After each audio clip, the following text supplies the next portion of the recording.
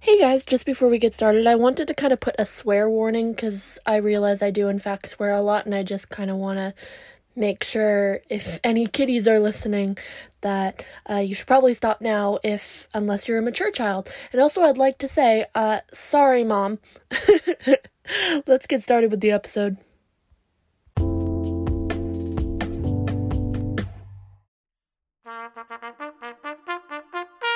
Long may she reign, presented to you by Aidan Fitzgerald.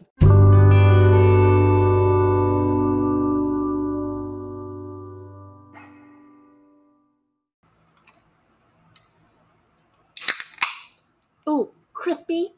That was beautiful. It might be my best one yet. No, probably not. Anyway, hey guys. Welcome back to the Long May She Reign podcast. I'm Aiden. I'm your host for this podcast. So, yes, I'm behind schedule again. It's the start of the school year. I moved. I've got like a million things to do. I'm actually going to have to push back my next episode now because, I'm supposed to be releasing bi-weekly, but because I've been missing, I've been releasing kind of weekly, sort of now. I'm trying to stop that. So the next episode that I'm going to do, which is the last episode before this season finale, I'm going to push from wherever its spot was. I forget where it is on the calendar, but you guys know what I mean.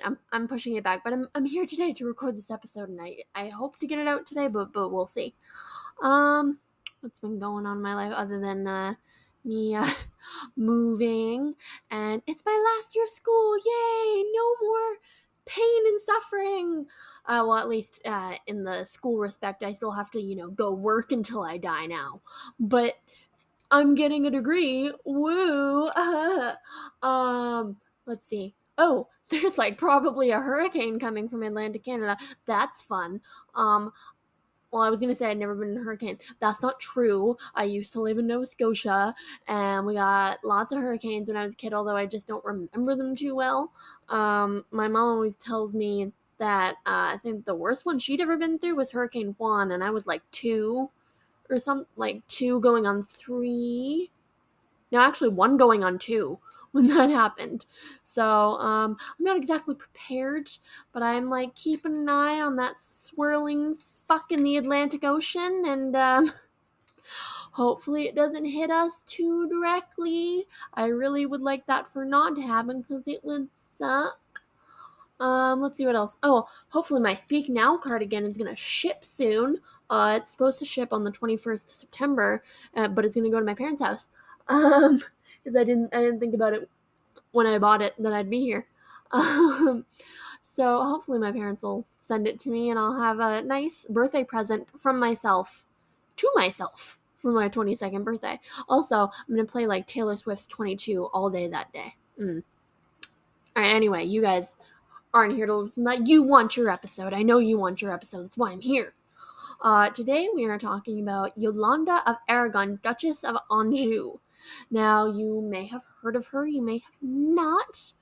I don't think I've mentioned her, at least not too extensively in any of my episodes. I think the closest I would have come was maybe in the Jaquetta of Luxembourg episode. I might have mentioned Yolande because Yolande, not Yolanda. Yolande is the grandmother of Jaquetta's bestie, Margaret of Anjou, who we'll, talk about at the end of the episode. Yolande is a very, very interesting woman. I don't think she gets enough credit for how much she contributed to the 100 Years' War. I mean, she is one of the reasons that Charles VII became Charles VII of France. I mean, he would have hardly gotten anywhere without her. Also, Joan of Arc, of course. We're going to talk about that. But Yolande is interesting because she was born as an Aragonese princess, probably not expecting to become queen of anything, really. I mean, she could have become, queen consort of somewhere. But she sort of unofficially became queen of 4 nations, which is pretty sick. I hope you guys are excited to hear about her. Let's get into it. Okay, kids. Yolande of Aragon, Duchess of Anjou, was born on August 11th, 1384, as the second surviving child of King John I, heir of Aragon, and his second wife, Yolande of Bar. Now, of course, with her being born on August 11th, that makes her a Leo. We have had quite a few Leos on this show, most notably Elizabeth Bathory, the possible mass murderer, and Eliza Schuyler, aka Alexander Hamilton's wife. Also my favorite Schuyler sister. So Yolande is definitely an interesting company amongst Leos. Leos are fire signs, so they are really passionate and strong-willed people, natural leaders, not to mention the noble thing with them being, represented by the lion and such, are basically the Gryffindors of the astrology world. Overall, I think this really describes Yolande. I mean, Girly was a powerhouse, force to be reckoned with, but I think she got a lot of her traits from her parents. Like, when you look at the character of either one of her parents, you're like, that's definitely their daughter. Mostly her mom, who was a great example to Yolande of what a powerful medieval woman ought to be, despite the limitations medieval society has for them. So, speaking of which, let's talk about her parents. Let's start off by talking about Yolande's dad, King John of Aragon, who was born as the eldest son of King Peter IV of Aragon and his third wife, Princess Eleanor of Sicily. To say John's life was rocky as a kid would be an understatement.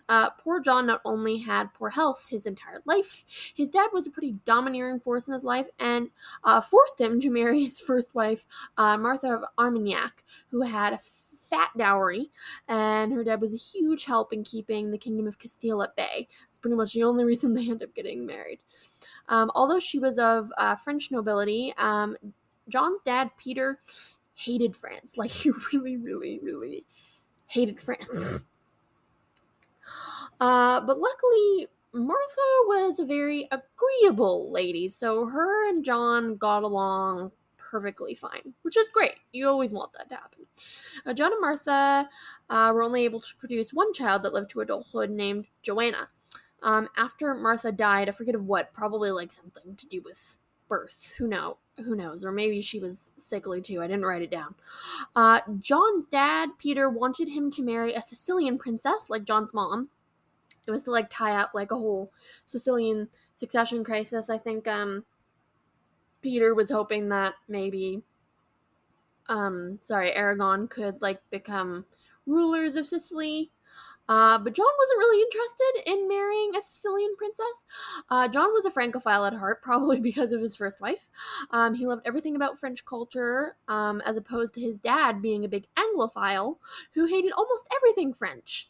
So John decided that he was going to pick his next wife behind his dad's back, and he chose Yolande's mom, Yolande of Bar. Now, Yolande had been born as the 8th of 11 children of Robert, the Duke of Bar, and Princess Marie of Valois, the daughter of King John II of France, and I believe Bonne of Luxembourg. I can't remember King John II's wife's name, but I think I have her on like my list of like people to cover on my show. Anyway, if John's dad hadn't hated France so much, he probably would have realized what a good match Violante was for his son. Not only was she the granddaughter of a French king, but despite being only 15 to John's nearly 30, Violante was whip smart, a great consort and partner to John, both before he was king and after he was king. Now, John and Violante got on very well as they were both incredibly cultured. They liked the same music, literature, of course, mainly in the French style, with Violante being French herself. Violante and John also patronized several poets, as well as bringing French troubadours, who were like these like medieval poets who did like poetry to music. I like to think of them like medieval rappers, like if that makes sense to anyone. I know it's probably not like comparable, but I just really like to imagine fucking troubadours with like their horns and shit and just like, rapping. Anyway, Violante made sure to fully incorporate all aspects of her home culture with other aspects of her new country's culture. So Yolande would have grown up not only with a very strong female influence in her life thanks to her mom, but also she would have been steeped in the beautiful cultures of both her parents. Now, in terms of Yolande's education, it was fantastic for the time thanks to her mom's connections to the French court. Yolande was mainly tutored by her mother, who spent time in the French court as a child with her royal cousins, so she taught Yolande everything she learned there, like dancing, music, embroidery, and all the other typical things that young women were taught in order to make good wives and consorts. Not to mention, Yolande spoke beautiful, flawless French. Can't relate. Well, I mean, I used to be able to speak good French. Not anymore. uh, However, Yolande's literary education is definitely the most impressive part of her schooling. Thanks to her parents' interest in the arts, Yolande would have read various classical texts that her mother had ordered translated into French and Spanish, and works by writers from both her mother's homeland and her father's homeland. However, my favorite part of her education is that Yolande's mom was very interested in making sure that Yolande remembered her power as a woman and what she could do with that power. Now, in letters written by Yolande as an adult to her mother, she mentions that her mom read The Crow by Giovanni Bosciascio? Bosciascio? He's Italian. I can't pronounce that. Anyway, to her as a child, to show her how society treated and actually felt about women, and how everything seems to be women's fault in a lot of literature. Yolande would have grown up watching her mom change this literary tradition of blame on women, where Violante would ask her favorite writers to write books in defense of women against these type of texts. And I'm sure Yolande would have, seen what her mother was doing, and taken that to heart at an early age. I feel like I would. I can't see why Yolande wouldn't. As for Yolande's looks, we really don't have specifics on what she looked like, other than that she was pretty and seemed to be quite the medieval catch. That's really all we have to go on, other than some small drawings we have of her in illuminated manuscripts, which don't give you much to go on. Like all medieval women and like these like weird depictions of them. She liked big hats. Now, I know this isn't historical, but I thought it was kind of funny when I was looking through articles to find anything about her looks. I found out Yolande was a character in an Assassin's Creed book called Assassin's Creed Heresy, where she plays a really big role in that story. And there's a depiction of her in that book, which paints her as a person who has dark blonde hair and green-gray eyes. Honestly, I don't care if it's historical. It's not what we're here to do on this show. I just can't get that general image of her out of my head, of her having like dark blonde hair and green-gray eyes, after seeing, reading that Assassin's Creed book. So we're gonna operate in the assumption that she is a dark blonde with green-gray eyes. I don't care if it's wrong. I like it if it's the image I have of her in my head. Good? Cool. Okay. So, like most princesses in Europe, Yolande's marriage was a big topic of conversation from almost the second she was born, and only became more important when it was realized that Yolande and her sister Joanna were probably going to be their dad's only heirs. As I mentioned, Yolande's dad, John, had been married twice in his life. In his first marriage, he had 5 kids, but only his daughter Joanna lived to adulthood. Then when he married Yolande's mom, they had 7 kids, but only 2 made it even close to adulthood, and that was Yolande, of course, and then older brother she had named James, who unfortunately died at 6 years old when Yolande was 4. And without an heir, the marriages of the king's only children were a big deal, because either one of them was going to succeed to the throne, or at the very least, one of their husbands would. When Yolande was 5, her father started marriage negotiations with several possible French matches, like when Marie, the Duchess of Anjou, offered her son Louis as a possible husband.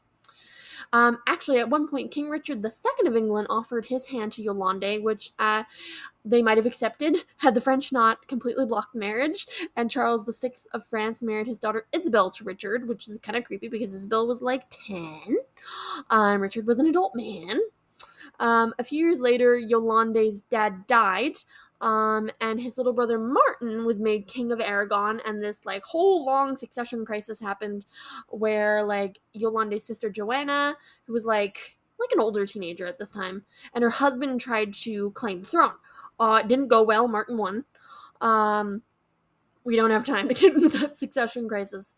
But the point is, Uncle Martin is in charge of Yolande's marriage prospects now, and with a little convincing from the Duchess of Anjou, Yolande was engaged to Louis. Now, Yolande was not happy about this. The Duchy of Anjou and the Kingdom of Aragon had a pretty big rivalry. Actually, little Yolande signed a protest against the marriage when she was 13 years old after she'd been engaged to Louis. However, she was later forced to retract the protest when the marriage was forced ahead, because, what can you do? Next thing you know, Yolande was engaged to not only a duke, but she was now a queen in waiting. Ooh, what could happen next? I don't know. Actually, yes, I do, but you don't know. Haha. Now, while Yolande had initially been hesitant to marry Louis in the first place, her mind was changed very quickly when she actually met him and married him. Yolande and Louis were married in the French city of Arles on December 2nd, 1400, which made Yolande Duchess of Anjou. But additionally, she was also technically Queen of Naples, Sicily, and Jerusalem, and she would later claim her father's crown, but we'll talk about that. First, let's get to know Yolande's new husband, Louis, and why her queenship is really only a technicality. Now, Louis was born as the son of Louis the First of Anjou and Marie of Blois. I'm sorry, French people. I'm so sorry. I suck. Anyway, Louis succeeding to any of his titles was a roller coaster. It was not easy. I mean, he really only had it easy becoming the Duke of Anjou. Now, Louis initially came into his title as the Duke of Anjou when he was like 7 years old because his dad died in a military campaign. And then, when Louis was a teenager, Queen Joanna of Naples adopted him as her heir because she needed French support against her relative who was trying to take the throne from her. So he was technically in line for a throne, but that was only in theory.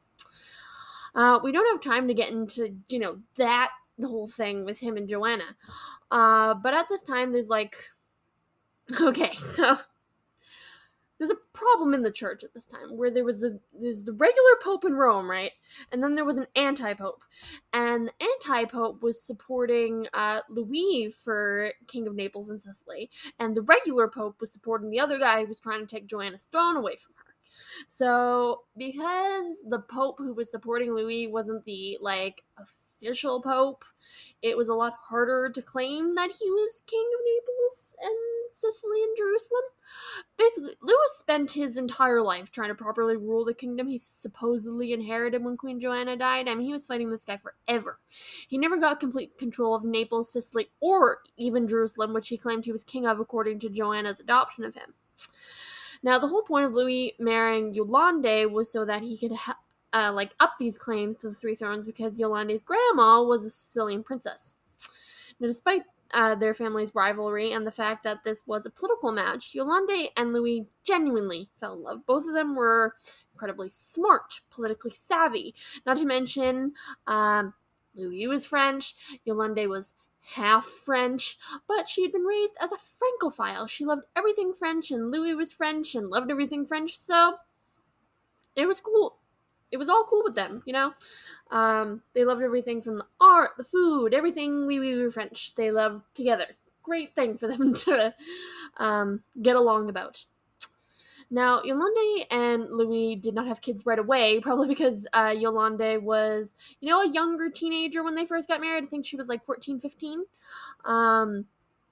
While Louis was in his early 20s, which is a little that'd be a gross age gap today. I mean, it's still a gross age gap, but at least, they didn't marry her to, some 40-year-old man. Anyway. Maybe Louis also wanted to wait until she was older for them to start having kids, or maybe they just had, problems getting pregnant, and then, bam, it happened. Or maybe Louis was gone too often fighting for, his theoretical three thrones that he owned. I'm using big quotation marks that you guys can't see. Whatever the case, Yolande and Louis welcomed their first child, a boy named Louis, in 1403. 3 years after they got married. Then the following year, they had a girl named Marie. Then 5 years later, they had a son named Renee. Then 3 years after Renee, they had another girl who Yolande named after herself because iconic. And last but certainly not the least child, in 1414, they had their final child and son, Charles, who actually shared a birthday with his older sister Marie. They were exactly 10 years apart in age. They were born on the same day. That's so cool. Actually, I probably wouldn't like sharing a birthday with my oldest sister. If I had an oldest sister, I'm the oldest in my family, so I wouldn't know if me and my brother shared a birthday. It was kind of suck. Anyway, in addition to being a very involved mother, Yolande was busy ruling her husband's lands for him, as he had to go to Italy basically every 5 minutes to try and keep his Naples, Sicily, and Jerusalem crowns. So Yolande was named regent in his absence quite often, and she ran shit. When Louis left Anjou to try and establish his rule in Naples in 1410, Yolande remained in their capital of Angers. I think that's how you pronounce it. It looks like it says Angers. She was named lieutenant general for the Duke, meaning that her orders were as good as his were. And trust me, she dealt with some ridiculous crap while Louis was gone. Rebels in the county of Provence tried to take advantage of Louis being gone and tried to overthrow Yolande with an insurrection, but she got an army together, quashed the rebellion, and all was well when Louis came home. I'm sure, like, in Louis' mind, he was like, that's my wife! Because you're the best fucking wife in the world. Like, I love it. In, like, medieval times. Like, this reminds me of when, like, Henry VIII went to France to, go and prove that he was better than Francis I of France. And then Scotland invaded, and Catherine of Aragon helped raise an army, and her army fucking crushed the Scots and killed their king. It's the same thing. I love it. Now, in addition to Louis fighting for his 3 unstable and technical crowns, Yolande ended up having a 4th crown to add when in 1410 her uncle Martin died childless. Now, the Kingdom of Aragon entered what was called an interregnum, which means the time between kings. Now, for 2 years, there was a succession crisis where the nobles of Aragon were not sure who should be the next monarch of Aragon. Overall, there were 2 main factions in the succession crisis, the first being Yolande and her son Louis' claim, which actually wasn't really super valid. Like, she didn't have the best claim. Because, fun fact, Yolande's older half-sister, you remember her, Joanna? Who had tried to take the throne from her uncle Martin previously? Joanna was still alive? But she had no interest in, like, pressing her claim again, mostly because, like, I think her only child, her son, was dead, so Yolande had, like, nothing to worry about from Joanna, but, like, she was technically overstepping the line of succession because her older sister was still alive. Now, the big problem here, Yolande's rival claim, came from one of Yolande's first cousins, Ferdinand, who was the second son of her aunt Eleanor and a prince of the neighboring Spanish kingdom of Castile. Yolande definitely put up a good campaign for either herself to become queen or her sons to become kings of Aragon, but unfortunately, Yolande just keeps on losing crowns left and right. It was up to the Aragonese parliament to vote on whose claim was better, and they chose Ferdinand. Boo! Boo, Ferdinand! Fucking hate you, Ferdinand! Even though Yolande lost the succession game, she, much like her husband, still decided that she had the right to use the title of queen, even if she wasn't actually in charge. And this is where Yolande gets her famous nickname, the Queen of 4 Kingdoms. Unfortunately, she never properly ruled any of these kingdoms. Fucking Aragon, Naples, Sicily, Jerusalem, all technically hers, but not really. But I'm sure she had the opportunity to be an actual ruling queen, she probably would have been a really good solo queen of Aragon, but unfortunately that was not to be because sexism in the Aragonese parliament fucking sucks. Anyway, moving on. So, the 100 Years' War. I actually love the title to this section that I put. I named it The 100 Years' War, brackets, it was actually 112 years, which is true, but the 112 Years' War doesn't sound as cool as the 100 Years' War, does it? Anyway, the 100 Years' War. This time in French history is just so much fun to me. Because, okay, so the 100 Years' War was basically the English and the French fighting over who should be king of France. And at this time, the French were doing pretty good for themselves. They weren't losing until they were.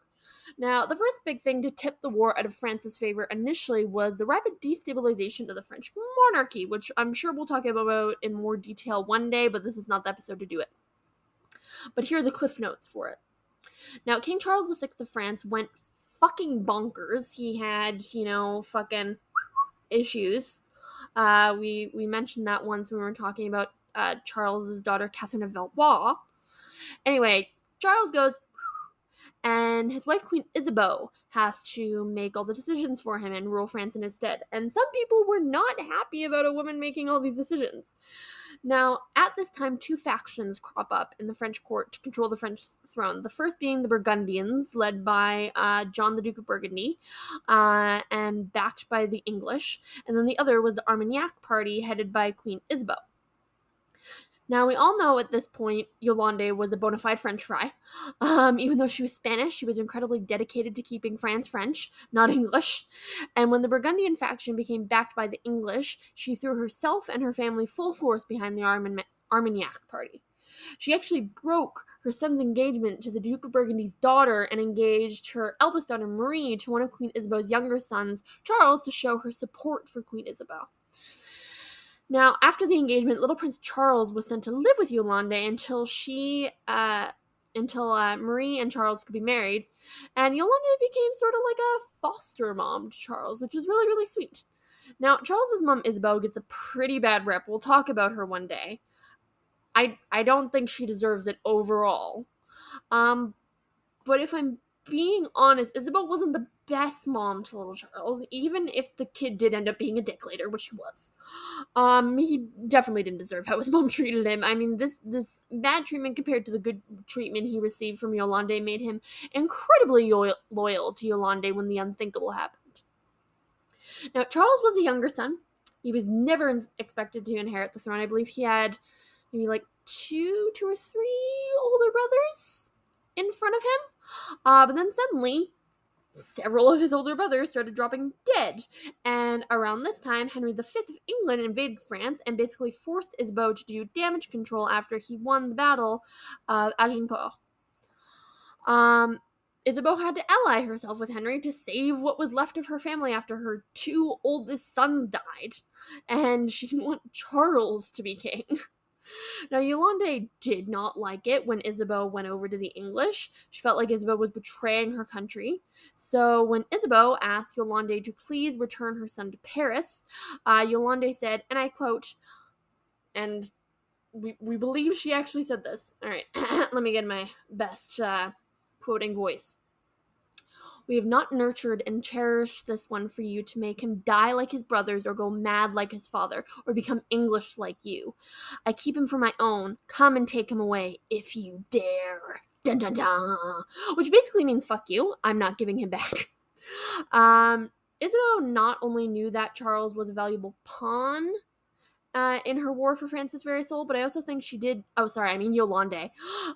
Yolande not only knew that Charles was a valuable pawn in her war for France's very soul, but I also think she did genuinely care, like, about his well-being and wanted to make sure he got the inheritance he was entitled to as a future king. Like, Isabeau probably had no intention of making Charles king, mostly because she couldn't. Like, once she, gotten into bed with Henry, he wanted to be king of France, and he wanted his children to be kings of France as well. They weren't going to let Charles. They probably would have killed him, honestly. Unfortunately for little Charles, he was actually probably more like a teenager at this point. It didn't go well for him at first when he tried to get his throne back. Duke Philip the Good of Burgundy and King Henry V forced the Treaty of Torres on the French, which made Henry the Regent of France and heir to King Charles VI when he died, which completely disinherited Prince Charles. Not only was this going on, but Yolande lost her husband in 1417, and she was dealing with the establishment of her son as the Duke of Anjou, so I'm sure that must have been like a really stressful time to have to, take care of her bio son, make sure he's all good as the Duke of Anjou, and then having to, fight for your adopted son's inheritance. Now, not too long after this treaty, both King Charles VI of France and Henry V died. So little Prince Charles was now legally, at the very least, or traditionally, king at 19 years old. But the Burgundian faction chose to support the claim of Henry V's son, Henry VI of England, who was the son of Charles's sister, Catherine of Valois, who I've done an episode on before. Go check that out. Anyway, Yolande was heavily involved in Charles' campaign to officially become King of France. Yolande surrounded Charles with her best advisors, and was also the person who gave him all the support in the world. I mean, she was his biggest ally, but also it's really important to note that she was the first person to give support to Joan of Arc, as Yolande legitimately believed that she could help Charles. Now, as many of you probably know, Joan was a very, very big help to the French in the 100 Years' War and was basically the reason Charles won the war at all. But it's also important to know that Yolande set up Joan for success in every possible way because she saw Joan's potential. Charles ended up officially becoming crowned as Charles VII thanks to Yolande and Joan. There's like a whole bunch of wars that I'm just like not going to go into because you guys don't care. The point is Charles, he gets on the throne. He gets exactly what he wants thanks to Yolande and Joan. And Yolande's daughter gets to become Queen of France and mother to the next king. Yay! Now, Yolande stayed active in politics during her son-in-law's reign, and she negotiated a peace treaty with the Duke of Brittany in 1431 on behalf of her son-in-law and her daughter, and intervened in the civil war between two of Charles' advisors presiding over the peace settlement. Now, by 1435, Yolande had retired from politics. She was getting old. She was over it. But she was still fairly active in the lives of her children and grandchildren, and at least two of her grandkids had a lot to say about her. Her grandson, Louis X, said of his grandmother that she had a man's heart in a woman's body, which I think is very complimentary. By 1439, her granddaughter, Margaret of Anjou, had started living with her, and Yolande took charge of her granddaughter's education. Yolande taught her not only etiquette and literature, but also how to check account books, which is a skill you don't often hear about women learning. Like, you think, medieval times, women don't need to learn math. But when you're running a household, like a lot of these ladies are, like personally, even if you have accountants to help you, it's good to know how to balance a checkbook. And Yolande made sure that her granddaughter knew how to do that. How sadly, Yolande died peacefully at her townhouse in Saumur on the 14th of November 1442. She was 58 years old. Now, before we talk about Yolande's legacy, let me tell you a bit about Yolande's children. Her oldest son, Louis, spent most of his time fighting for his father's Italian lands and was also promised the Sicilian throne by another queen, but he ended up dying childless relatively young. Yolande's daughter Marie, of course, became Queen of France and was the mother of its next king, but she also served as regent several times in her husband's absence and was a pretty good queen and was very, very well loved. And we'll talk about Marie one day. I'm pretty sure I want her to have her own episode. And, also one day we'll talk about the mistress in Marie's life. By her life, I mean her husband's life, but, basically the same lives. Anyway, Yolande's son, René, actually succeeded in becoming the King of Naples. He did what his father couldn't. He also became the Duke of Anjou after his brother died and is well remembered for being a patron of the arts and for being the father of Margaret of Anjou, Queen of England, who learned everything she needed to know from her kick-ass grandmother. Yolande's daughter, Yolande Jr., married into the Duchy of Brittany, and then her youngest son, Charles, became the Count of Maine and served as an advisor to his brother-in-law. Later, his son would succeed René as Duke of Anjou, because I'm pretty sure either René also didn't have any children, or, one of his sons died or something. Anyway, now getting into legacy. It's crazy to me that Yolande doesn't come up more when discussing big players in the 100 Years' War. I mean, literally the only reason I found out about her was by, reading about her granddaughter, Margaret of Anjou. She's, mentioned a lot in Margaret of Anjou's childhood. I would never have known she existed without that, which seems really sad because she's so cool. Without her support of her son-in-law, the 100 Years' War might have ended very differently for the French. In fact, the English kings could have ruled instead if Yolande didn't really and truly believe in Joan of Arc when she came forward and changed the course of the war. And I'm sure she was probably really upset when they ended up executing her. Maybe she wasn't. I don't know. I didn't really get to look too heavily into it because I couldn't find anything on it. I hope in the future more attention is dedicated to her role in turning the war in France's favor, because she really did do so much. She provided Charles with advisors. She got everyone on board with Joan of Arc initially. That's not nothing. That is crazy. Thank you guys so much for joining me in this episode. I will see you guys in 2 weeks with a brand new episode. Second last one before the season finale. Woo! Goodbye, guys. Hey guys, thanks for listening. If you have any suggestions for topics, you can just DM me on Twitter at LongMaySheRain2. The N at the end of rain is replaced with a 2 instead. I'm also available on Apple Podcasts, Spotify, Google Podcasts, Anchor, and like a whole bunch of other stuff. Don't forget to rate and review this podcast on all those platforms. It really actually does help the show so much, and it will help me grow my audience. So I would absolutely appreciate it if you guys could do that. All right, bye.